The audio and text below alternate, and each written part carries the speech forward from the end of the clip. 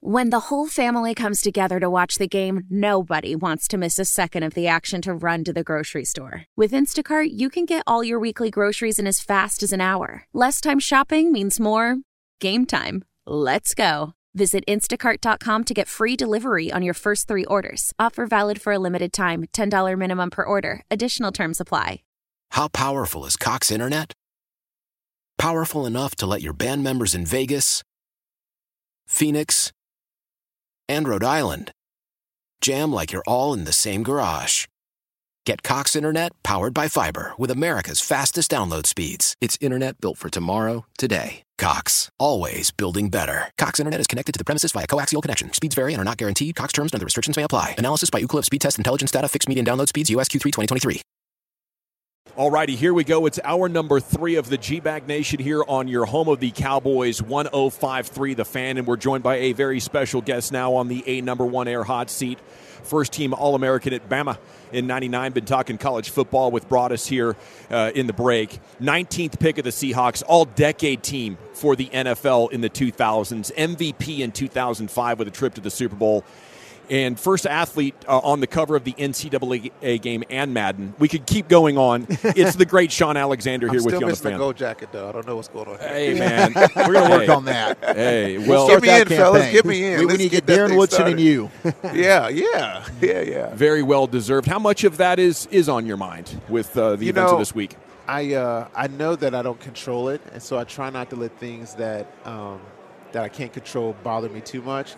But I just came from Mobile, Alabama at the Senior Bowl, and, they had 75th anniversary, the all-time team, the quarterbacks, Brett Favre, Dan Marino, the running backs, LaDainian, Thurman Thomas, Curtis Martin, and me. Wow. And I'm like looking at them, and I'm like, there's something missing with these pictures. You know what I mean? My jacket is blue.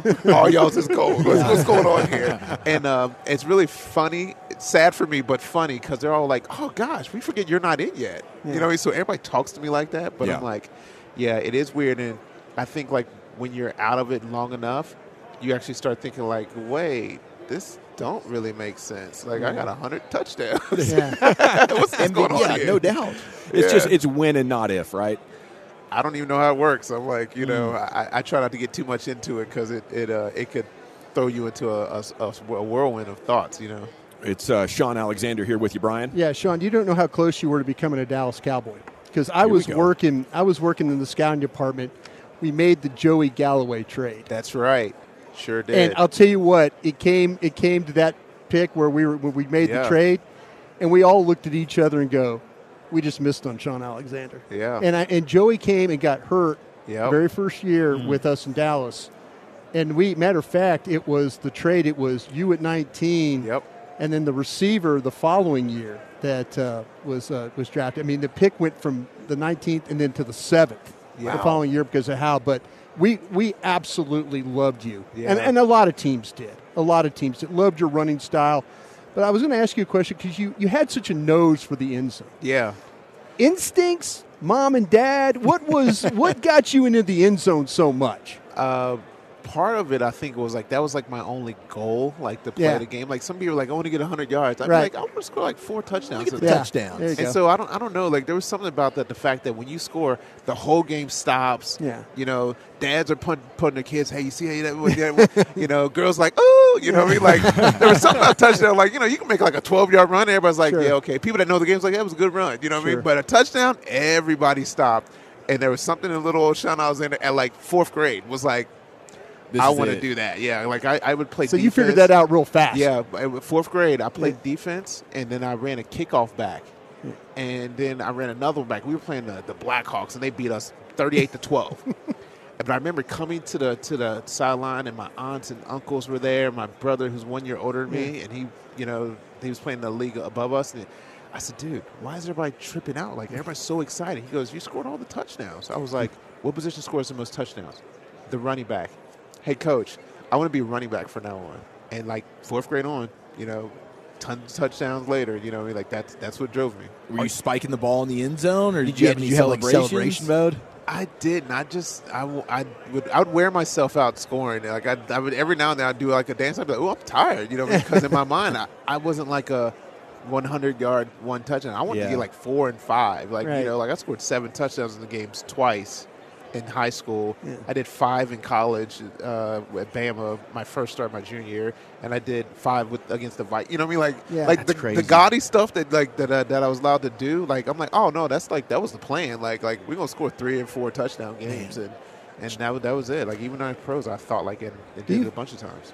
All right, running backs.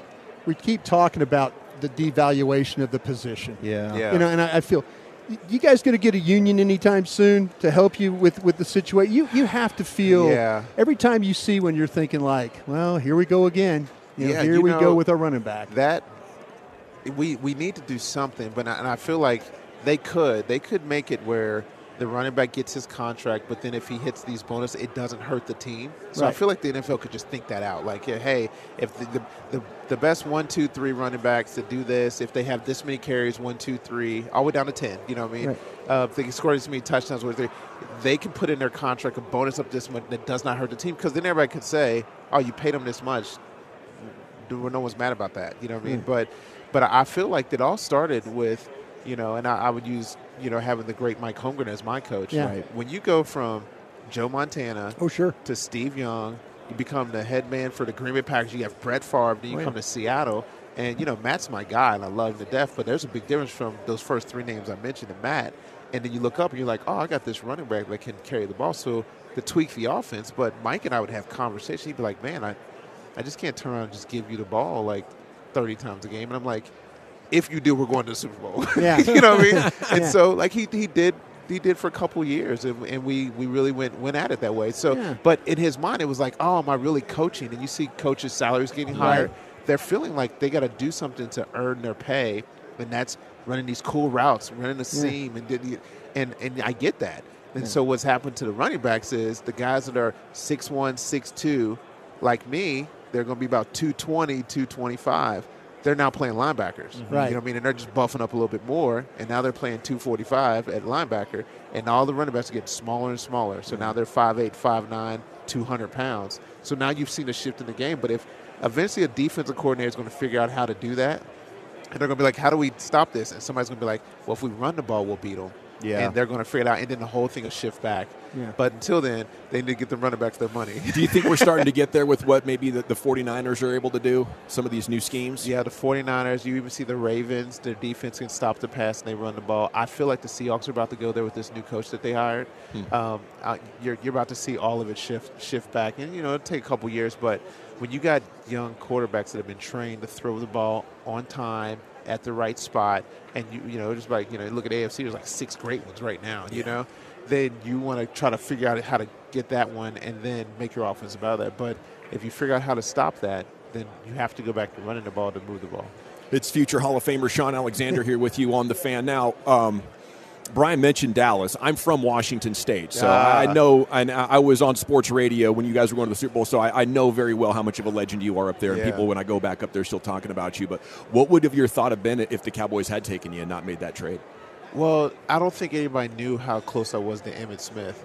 You know what I mean? So it was one of those things like, man, I'm going to go play behind, a mentor, a friend, a big brother. So even when I was in the contracts, like, should I sign this franchise tag? Yeah. Emmitt was the first one. Don't do it. Now, you guys know I did, and it worked out. We went to Super Bowl one year, So I didn't go with his plan, but, like, I had a voice that could explain to me the thought process of doing that. And so it would have been really, really cool. But I got Ricky Waters, and he was amazing. I want him to get to the Hall of Fame because, people say silly things when you're young. You know what I mean?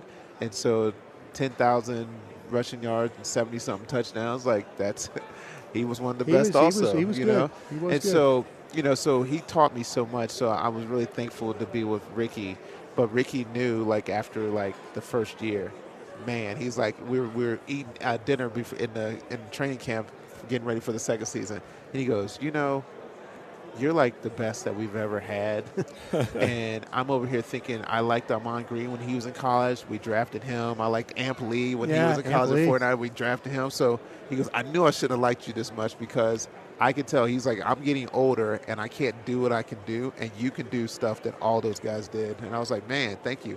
And then he was like, don't screw it up. So I knew. I was like, oh, man, if Ricky's passing the crown to me, I got to go off. The pressure is on. Yeah, and so we did. Well, that's the thing about it, too. I was with Mike in Green Bay. Yeah. So, I mean, we had Dorsey Levens and Mike and Edgar Bennett and backs like that. But when Mike was with Roger Craig, so he knew he had a special talent in him. Yeah. He knew that he could hand you the ball, throw you the ball, and do those kinds of things. So he would tell me stories about Bennett and Dorsey. Yeah. I threw the ball to them. Oh, yeah. They Texas routes. They caught 6 balls in one game. I said, you throw it like that to me, I would do it twice. And I had back-to-back games with like 6 or 8 receptions. I was like, hey. Don't ever compare me to people. And I want them. I need, if it's not Barry or Emmett, you know what I mean? And so he knew how to push the buttons to make you compete. Sure, and that's what I loved about him. And so hopefully he gets in the Hall of Fame too, because he was really good at pushing the right buttons and everybody. I mean, you look at all the guys he's coached. And if you go all the way back to like Sterling Sharp, if he was healthy, gosh, it was everybody he touched was really, really great. All we had was Brett Favre. That was my first year in '92. We had Mike. We hired him, and the first thing it was we had Sterling Sharp and Brett Favre. Yeah. And the ball was going there every single time, and nobody could stop it. No, Sterling was a hell of a player. And then you got Jerry Rice and John Taylor and Roger Craig all that night. Yeah, he was good at doing what he did. We got to go. Okay. Thank you so much, Sean.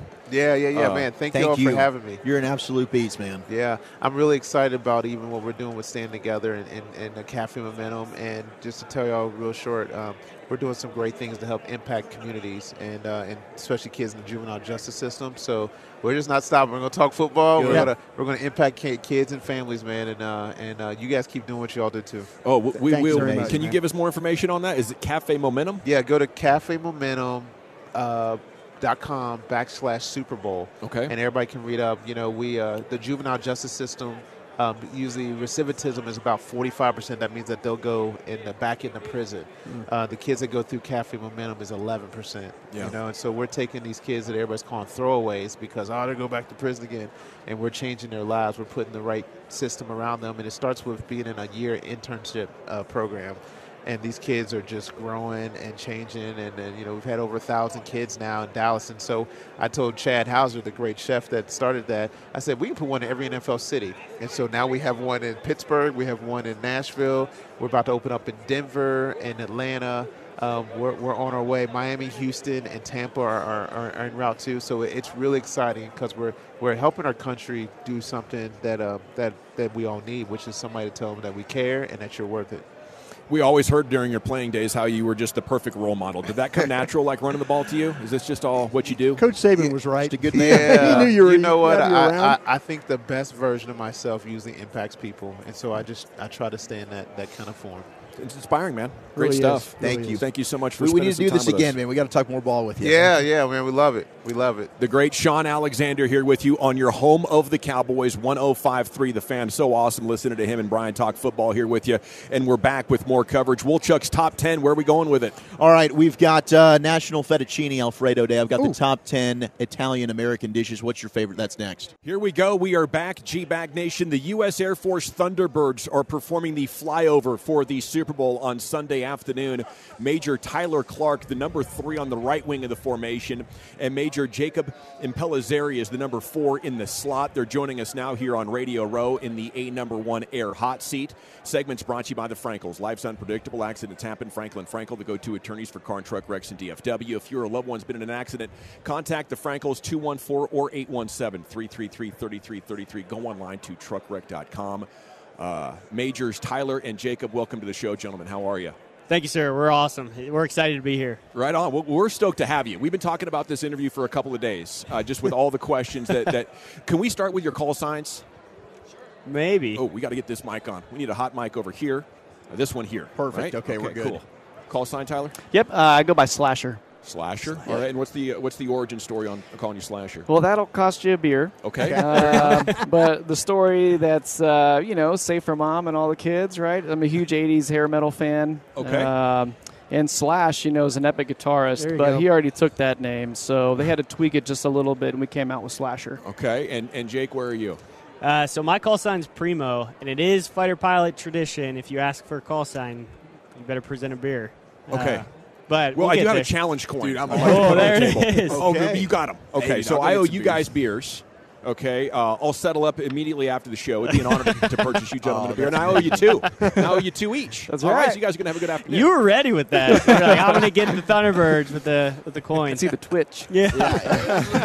Shakes. I'm ready, man. I'm ready to slide that thing down. I've been waiting years for this since I was at the Army-Navy game, but maybe more on that later. Okay, we have football verbiage here with the slot and the wing. That's what there we go. And I couldn't help but think of how many comparisons maybe you guys have to football players, especially the quarterback, trying to execute these maneuvers under threats of violence. Do you guys see it the same way? Yeah, so our quarterback is Thunderbird 1. Okay. So the way we go is we go by our numbers. So 1 through 6 are the ones you're going to see flying in the flyover on Sunday. Number 1, he's our commander leader. We call him boss. But he's our quarterback, so he's the one leading the formation. Number 2 and 3 are the inside wingmen. So number 2's on the left wing, number 3's on the right wing, and they are tied to boss.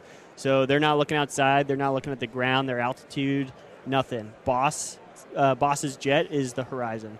And then number 4, I'm the slot pilot. So I'm just staring up at Boss's belly, looking at his afterburner. And I'm looking at the overall formation, making sure we're looking good. And then 5 and 6 are what we call the solos. So in the air show, which we normally do, the solos are raging around, single ship. The diamond is pride and precision, showcasing what we can do in formation at 18 inches apart. And then we'll all rejoin at the delta formation is what we call it. And that's all 6 of us together. Now, is Boss, you guys trust this quarterback more of a Mahomes, a Purdy? What are we dealing with here with the Boss? A Brady here? Definitely not a Dak. Blind right? trust. He's going to be at the top of the totem pole. So I would say there's no comparison because we're trusting him with our lives. Yeah. And he has a very, very serious job. Yes. Because like he alluded to earlier, he is my sole reference for those 36 minutes of my life. And anything that he does wrong, I may not get to sit in the seat and talk to you guys. Yeah, so that's the run of the show, 36 minutes? Well, so for an actual air show demonstration, which our show season starts in March, but we'll fly at those same distances. You'll get to see that on the flyover on Sundays. We shack the Bee and Brave during the national anthem. And what type of speeds are you guys really moving at here? So for the flyover, we fly in ground speed, and it's all wind corrected for that. So we're shooting for 375 knots ground speed, which is probably around 350 cal, which is in miles per hour. We're talking 400, 450 miles an hour. In an actual air show, if you come see us perform at an air show this season, Slasher talked about trust and boss. We have a motto on the team. It's called blind trust. So we are blindly trusting each other to do what you have to do, so we don't put jets together, don't put jets in the ground. But we will really fly 18 inches apart. We will really fly 100 feet off the ground doing loops and rolls, and we'll be flying upwards, 700-800 miles an hour. How are you confident? Sorry, Brian, I Yeah. just wanted to follow up on that. Sure. How can you be confident 18 inches apart in the air like that? I mean, we feel turbulence in a plane, and Yeah. it's moving. Yeah. How can you be so sure? That's training and experience. So all of us on the Thunderbird team, we've all had 10-plus years flying fighters for the United States Air Force. And with that comes a plethora of experience across multiple different airframes. So that's kind of a starting point. And then as a member of the Thunderbirds, we go through a rigorous winter training season. We're actually on our way out of the winter training cycle right now. And we'll start these maneuvers a little bit farther apart, and we work to build trust within each other. And then as we can prove our stability within the formation, then we'll slowly work it in closer and closer and closer. I was going to ask you, I've interviewed race car drivers before, and they talk about driving the car through the seat of their pants. Mm-hmm. When you fly a plane like this, how do you feel the plane and what it's doing? Where's your sensor point? Yeah, so that's a really good question. When you're brand new to the team, it feels like, we've already taken off and gotten halfway through the show, and it feels like you're still sitting on the ground. You're that far behind the airplane. But like Slasher said, we're flying twice a day, 6 days a week to build that blind trust. And eventually, it's funny, you don't know how many fine muscles you have, but you get a feel for that fine muscle memory, and then you transition to that type 1 brain, and then now you're trying to always be proactive. And Boss is basically singing to us when he's out there. So he's pretty much the only one talking on the radio, and he is commanding or announcing every airspeed change, every turn. And if he calls a left turn, it's at the T and turn. We're expecting him. We're blindly trusting that he is going to bank his wings and turn. So everything's on a cadence. Everything is pre-coordinated. And you're always trying to be proactive. It's proactive flying that's going to keep you safe. Once you start getting reactive, that's where dangerous situations going to... Can you guys ever have a bad day? Absolutely, just like anybody. We're always striving to fly the perfect air show. But that's what makes us the greatest demonstration squadron in the world. It's because we know we'll never get there. We know we'll never fly the perfect air show, but we still strive for the perfect air show. The season ends in November, but every sortie we fly is a training mission. We're always striving to be better. So absolutely we can have bad days. Some of these videos that come out that are so great are other people that get to go up in the plane, and then they're passing out due to the G-force. How long did that take you to get used to? Sorry, could you repeat that first part of the question? G-force. The G-forces, sure. Other people are just going to go up there, and it's like, oh, my God, you see him coming in and out of consciousness. Yeah, sure. G-forces are interesting, and a lot of that really is individual to the human body, okay? Generally speaking, if you're in pretty decent shape or you have extremely high blood pressure, you're probably going to be able to handle the Gs. But much like working out or playing sports, the more you do it, you also start to build a tolerance for it as well. Now, the Viper, or the F-16 that we fly on the team, is a 9G capable jet. And then in the configuration that we fly it, which is clean, so we don't have anything hanging off of the wings. The engine produces 29,000 pounds of thrust just in one jet. We can accelerate at 9Gs, especially at lower altitudes, and that can do some serious damage to the human body. So people on the team and fighter pilots in the Air Force, we also wear G-suits. That doesn't really offer a whole lot of protection. You're talking like maybe a G1/2 to 2 Gs of extra protection on the human body. So, amazing. Yeah, it can be pretty intense. It's Majors Tyler Clark and Jacob Impellizzeri here with you on 105.3 The Fan, members of the Thunderbirds. And you guys are the real deal. We're not show pilots, right? That's what I've been told. We're combat experienced. Is that safe to say? Yes, sir. Okay, and how different is that? When going back and forth from the two disciplines. Yeah, so we're still active duty Air Force. The Thunderbirds are a selectively manned unit. We're 135 personnel strong, so you have to apply to join the Thunderbirds. So we both came from we call it the CAF. It's the Combat Air Force, flying, combat-coded F-16s in my case, F-15s in Slasher's case. It's same but different. It's similar. So the discipline's still there, same flying style. The way the Thunderbirds perform, what we try to showcase is something tangible that one each civilian can look up and understand. But in the Combat Air Force, I can't explain to a normal civilian what a big red flag exercise is. I can't take you in the back of a vault and show you the lines and show you, our fake missile shots and stuff like that. But the ops tempo is very similar, and I think that's cool. For what air shows get to show the public is like, this is a tangible thing that your United States Air Force can give to you. Is there a situation as pilots that carrier landings? Is that something that's, we always, because we see in movies and of course the carriers and how, Cat 1 and all this kind of stuff. But is that part of the training and stuff that you guys have to deal with? Not for the Air Force. That's specific to Navy. Especially Navy. Okay. Now, Air Force fighter jets do have a hook. We have a hook. But most Air Force base runways have a cable on it. Okay. And just for emergencies only. So if we lose our brakes in the F-16, then we can drop the hook. You can hit the hook. Yeah, okay. But if we tried to land on a carrier, our landing gear's still a little tiny and just rip right off. off. But they don't, there's no crossover at all. Then. No, sir. Okay, yeah. I got you. How combat ready are your jets right now? They are not. Okay. But the unique thing about these aircraft is it is an F-16, and they did come from combat squadrons previously. They're painted red, white, and blue, but they've had some modifications done to them so that we can fly them in an air demonstration. But what also is unique is, let's just say that all heck breaks loose in the world. There's no longer an air demonstration squadron for any branch in the military anymore. It's around 72 hours to take those F-16s, make them combat coded, and then send them to whatever combat unit needs them. That's great. So Brian brought up like we see in movies. So when you watch, I was talking to you guys about Masters of the Air, which is a tremendous show, or even Top Gun Maverick, like just came out.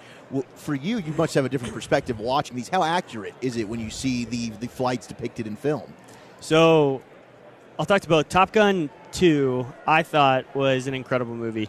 I was very, very... Now, there is Hollywood in it, but I was very impressed on how realistic they tried to make it. So I appreciated how much effort they put into Top Gun 2. And then Masters of the Air, just an absolute incredible show, showcasing the realism of what those fort pilots had to go through in World War II.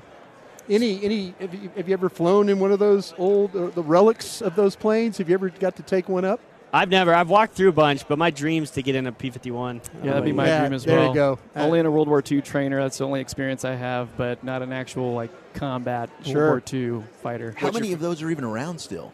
There's quite a bit. In the air show circuit, there's this group called the Commemorative Air Force, and they travel around the country. They've got B-17s, B-25s, P-51s, Corsair, just the plethora of World War II airplanes, and they take them around the air show circuit. And you actually pay to get on B-17 or B-25. Wow. Is this y'all's first Super Bowl flyover? Yes, it is. Yes, sir. Before this, what other things have you done? So this is my first season on the team. Okay. So everything about this year is going to be my first on the Thunderbirds. In my previous aircraft, I've done flyovers before, but nothing to this magnitude. Do you have a rooting interest in the game? Carolina Panthers, maybe next year. Teams can turn around quickly in the NFL. Absolutely. That's true. Just and like you? that. Bengals. Yeah. We were talking over there. I'm rooting for the Bengals. So this is my third season on the team. First Super Bowl, but we do the Daytona 500 every year. Oh, cool. So Heck actually, of a job. Yeah. next week after the Super Bowl, we're going out to Daytona to do that. We'll be at the Indy for the Indy 500 this year. We do that one every other year. And then the Air Force Academy graduation we'll do every year. So after you guys fly over, do you land and then come to the game? So we will. So they gave us, they gave the team credentials for official purposes. So we'll come to the game. Then we'll have some meet and greets we have to do, some more media training, some media stuff we got to do. And then hopefully you get to kind of wave and say hi to the public out there. Yes, sir. That's awesome, man. Primo, Slasher, it's been a pleasure to get to know Honor. you guys. It really has been an honor. Thank you, really guys. has. I'll be looking for you at quitting time here for those cold beers. Perfect. So don't be Yeah, afraid to take me up on that. It won't be hard to find out there. Maybe I'll go pick some up for you at the break. Thank you, gentlemen. Awesome. Thank you, guys. sir. Yes. All right. There they are. The Air Force Thunderbirds be flying over the Super Bowl. Thanks for answering all of our questions. Now, when we return here in the GBAG Nation, are we going to get that top 10, Wolchuk? Yes, I can give you the top 10. I can also pay off on the Brett Favre. That's next on the fan. 106. I couldn't freaking do it. Oh, that voice right there is Darren Woodson here as we are back on your home of the Cowboys, 105.3 The Fan. And, yes, Brian brought us his favorite player. A lot of Cowboys fans' favorite player, the future Hall of Famer Darren Woodson here with you on 105.3 The Fan. And a good afternoon to you, sir. How the heck are you? I'm doing great. Back on Media Row and, enjoying every bit of it. Yes, sir. Now, are you a Vegas guy? You like Vegas? Not really. Vegas to me was always trouble. So I went to Arizona State. So I got to make sure I set this right. Okay. So I went to Arizona State. We were kind of known as a party school, and we would get buses, kind of. Yeah. We would get on these buses together. I don't know, maybe 100 and some of us. Wow. And we would make our way up here to Vegas, and my Lord. I lost years. You were never a character problem. No, I wasn't. But in college, I was young and dumb, and it got a little out of hand. So from that point on, when I got into the league, I was like, nah, I'm not doing Vegas. Dude, that Arizona State recruiting trip must have been epic. Oh, my gosh. Oh, my God. So I'm from the Valley anyway, right? I'm from Phoenix. But I've seen, when it really – it's really eye-popping when from guys from the East Coast come in, like Aliquippa. They come in from Pennsylvania, and they come to Phoenix, and they get off the plane, and they line it. I mean, they had all the cheerleaders out there hanging out and the Sun Angels, and they're just coming back from 10 degrees on the East Coast, and they get off that plane, and it's 80 degrees, and they're like, oh, my God. It's unbelievable. Oh, my God. Like, I'm watching their eyes. I'm like, oh, got him. Done. Got him. He's not lying, man. We haven't even left the airport. You're done. Well, I mean, the fact we have a Super Bowl here in Las Vegas is nuts. If your 90s Cowboys were here for a Super Bowl in Vegas, we've heard some of the legendary party stories. How much of a problem would we maybe have had? Yeah. This could – look, Jimmy, no problem. Not a problem. He'd keep it on lock. Oh, he's on lock. You better not do something stupid, right? Jimmy would have it on lock. After Jimmy – there would have been a problem. Our 95 team that played at the Super Bowl in Phoenix, we were practicing and guys were showing up in limos. Yeah. To practice. They didn't get on the bus. Yeah. They're showing up in limos to the practice field, and we were just a little bit – I don't know how we won that game, man. I promise you. I promise you. And, I couldn't imagine having social – because your players were so much better than everybody else. Let me tell you, that's why you won that game. That was the part. But social media would have been a factor for us, too. Yeah. A huge factor. I don't know if we would have lined up if we would have. Good thing there was no social media there. Oh, God. Yeah. I wouldn't be walking around with these rings. Oh, my goodness. I got to ask you about Mike Zimmer, who you know very, very well. And Zim, I mean, we've kind of been campaigning maybe to try and get this defensive coordinator job. It's out of our hands. But what can you tell us about Zim and the type of coach he is? I'm biased, man. I spent so much time around Zim. I know how much he cares about the game. He's from a background. His father was a coach. His son Adam, who God bless him. God rest his man. Yeah, it's a tough one. But who just passed away, was a coach as well, and it just runs in his blood. It's just this entire season, he's pretty much sat on the sideline, and I can't tell you how many times this year he and I talked about football, like every week. Yeah. Like every week he's calling about so-and-so and this and that, and he's just so engaged in the game that, again, I'm biased by it, but, if you want someone that's going to shock the system, he's not going to be your best friend. He's just not. I mean, he and I became friends after a long time because there was a respect factor that ended up being a friendship, but he's tough, hard-nosed. Some players will not want to play for him because the expectations are going to be harder than they've expected in the last few years. Sure. But he knows the game better than anyone, and he's going to coach hard. And I think that, to me, that's the shock this team needs. Speaking of coaches, how special was it to see Jimmy in the ring this year? That was special. It was special. Look, I don't know who Jimmy is. I honestly don't, because the guy I knew, he just yelled and cussed at me. Like, I was the idiot, right? That's all. Every time I saw him, I was, my name is Idiot, because that's all. I mean, he was so tough on everyone outside of Troy, Emmett, Mike, and everybody else. He's coming at you, and he's, he was really, really hard on the players, but he had so many personalities within that locker room that I think the greatest job that he ever did is not so much on the field, but it was the fact that he knew how to push us to play at the levels and get us engaged before the games. And, practices were hard as hell, man. I'm talking full padded practice when Broadus and those guys were up in Green Bay just walking around in shorts and all that. We were in full pads. Had to wear a mouthpiece during practice because we hit so much, but that was the mentality. So when we played the game on Sunday, it was like, man, this is a break. I mean, this is actually fun. We're looking forward to this right now. Yeah, this is what we're looking forward to. But a phenomenal coach, and did a great job of building a staff around him. And that staff went on to be head coaches around the league. It's interesting because you bring that up with, Jimmy's going to yell and cuss and scream at you. Yeah. Zim is a guy that's going to shake it up. It seems now you've got a lot of player type of coaches. Yeah. And there's different ways to skin a cat, as Stephen Jones always likes to tell us, right? But which coach has got the most out of you, and do you think this team has a little bit of a complacency issue, maybe why they're not able to get over that hump with accountability? That's a hard question for me to answer because I'm not in the locker room. If I was in the locker room, then I would have a better sense of – because I can remember when Jimmy was gone and the sense in that locker room became we're entitled because we won 3 Super Bowls, and now we're 5-11, and we still think, we're entitled to having some success. And it doesn't work that way, right? So I'm not sure what the dynamics are. I can tell you this. I think when you look at this team holistically, I don't know if Dak needs a guy who's going to yell and scream at him. I don't know that. I don't think he's, a guy that probably is built that way. I think he's he's down the road enough and he's become the leader of this team that maybe you don't need to yell and scream at him. But then you got guys that are on that defensive side of the ball. And look, the defensive guy says, and he'll tell you this. Yeah. We are the least respected. You're running down on special teams. You're going to be in the special teams meeting. Yeah. We call it the blue jersey. The defensive players wear blue jerseys. The offense guys wear the white jersey. You're going to run down on special teams. You're going to be treated a certain way. The coaches on the defensive side are usually a little bit rougher and tougher. Yeah. And they want to, what we call MF you all the time, right? Mm-hmm. And you kind of get accustomed to that. Like, okay.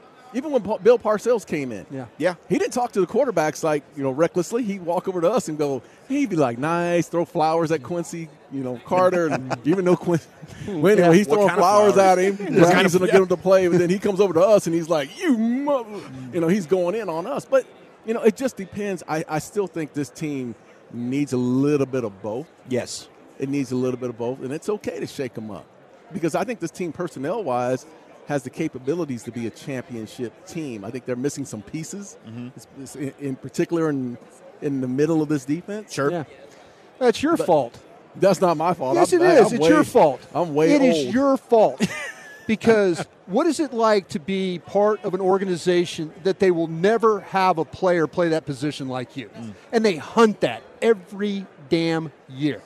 They hunt a guy like you, and there's not a guy like you. I thought that, at the back end of the season, I think the safety play dropped. But early on with Donovan and Curse and those guys, I thought they played well. I thought they played well they early don't on in see that it. season. You know that. Yeah, but, hey, that's up to you to say that. For me, I think that the middle of this defense needs to get better. Hands down. And BU and I have had these conversations in the past. Like, when your guys up front can play at a high level, and you got a nasty linebacker. The linebacker does not have to be the nicest guy. Yeah. He could be kind of a jerk, and you let him be a jerk. That's the kind of guy that I'm looking for. Somebody that's slobbering on the weekends and, kind of Charles Haley-like. A little crazy. Yeah, a little crazy. I want that guy. I want that guy. Man, could you take me into some of these crazy Jimmy Johnson tough practices? Like, we just talked to Brian Billick the other day. I'm blown away. He's coaching the Baltimore Ravens, one of the greatest defenses ever. They win a Super Bowl. They're not doing any Oklahoma drills in practice at that time. Now, I'm sure you guys are, right? I mean, we got Darren Woodson versus Emmitt Smith in Oklahoma drills? Yeah. Are you freaking kidding me? Well, first of all,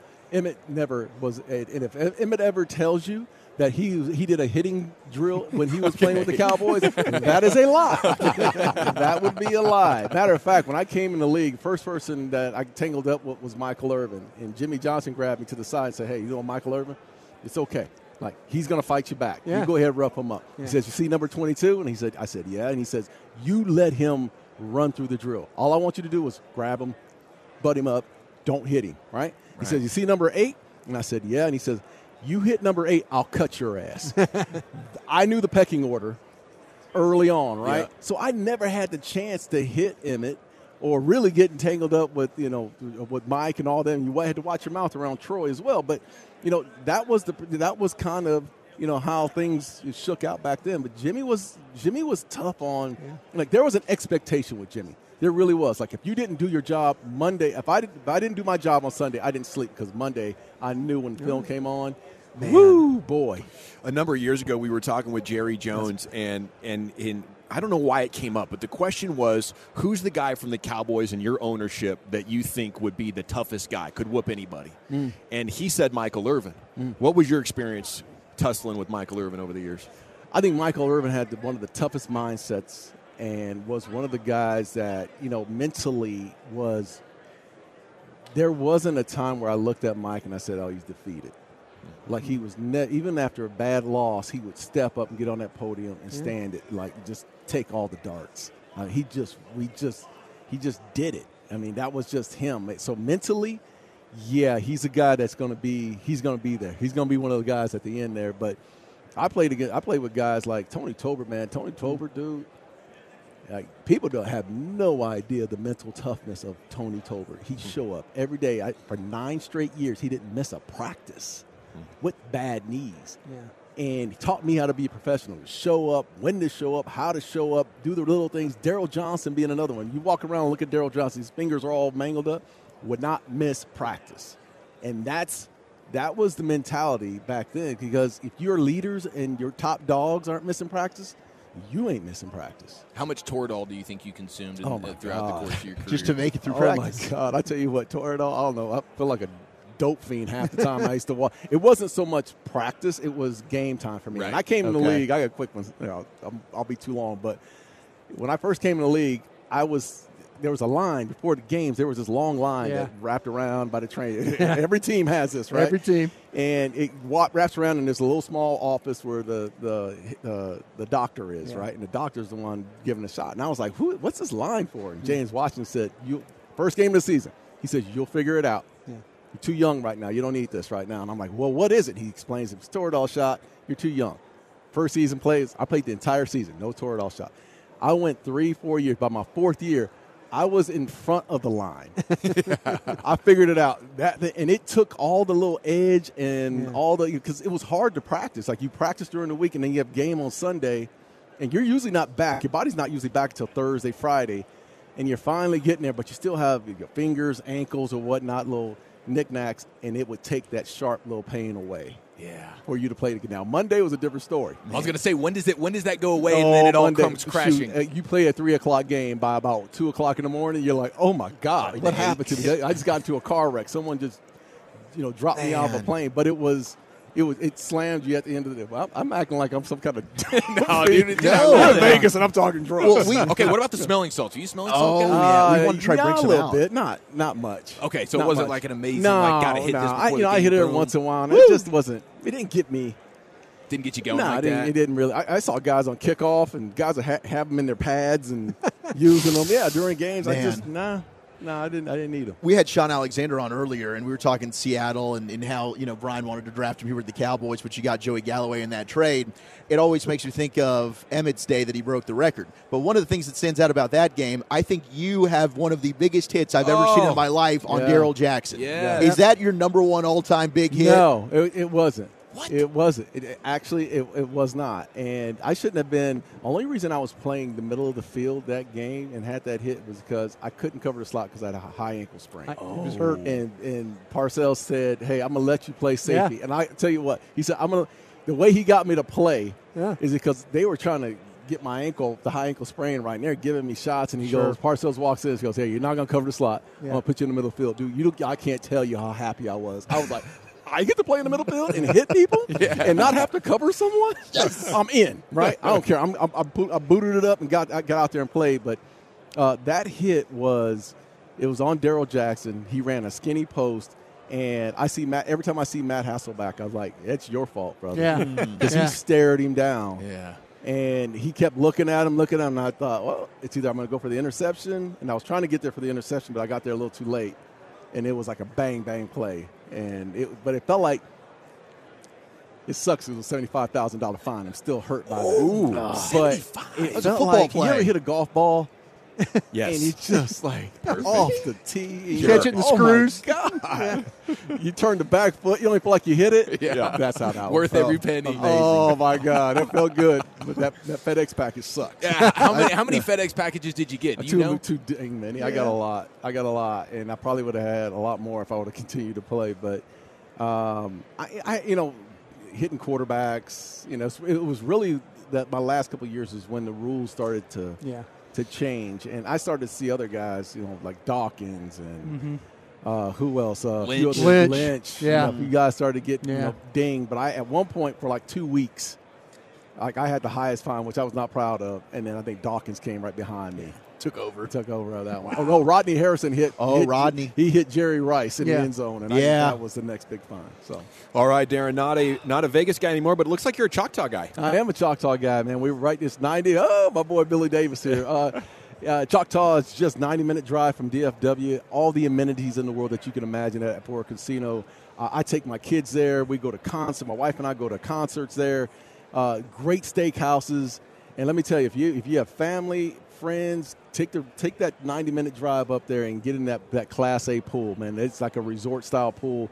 The partnership is myself, Troy Aikman, Emmett is coming on board today. I think they Let's go. And then and Pudge Rodriguez. So it's been a really good run for us, and we can't wait to continue to build that relationship. Amazing. It's awesome. No. Great segment for us, man. Thanks for Thank knocking you, it out of the park. Best of luck to you this week, and have a great weekend. Thanks, bro. There he goes, Darren Woodson here with you on your home of the Cowboys, 105.3 The Fan. A special treat we look forward to whenever we get a chance to chat with Woody. Our Radio Row coverage brought to you by Low T Center and Best Buy Windows and Siding, and we're back with more sports here with you. It's the GBAG Nation on The Fan. Why?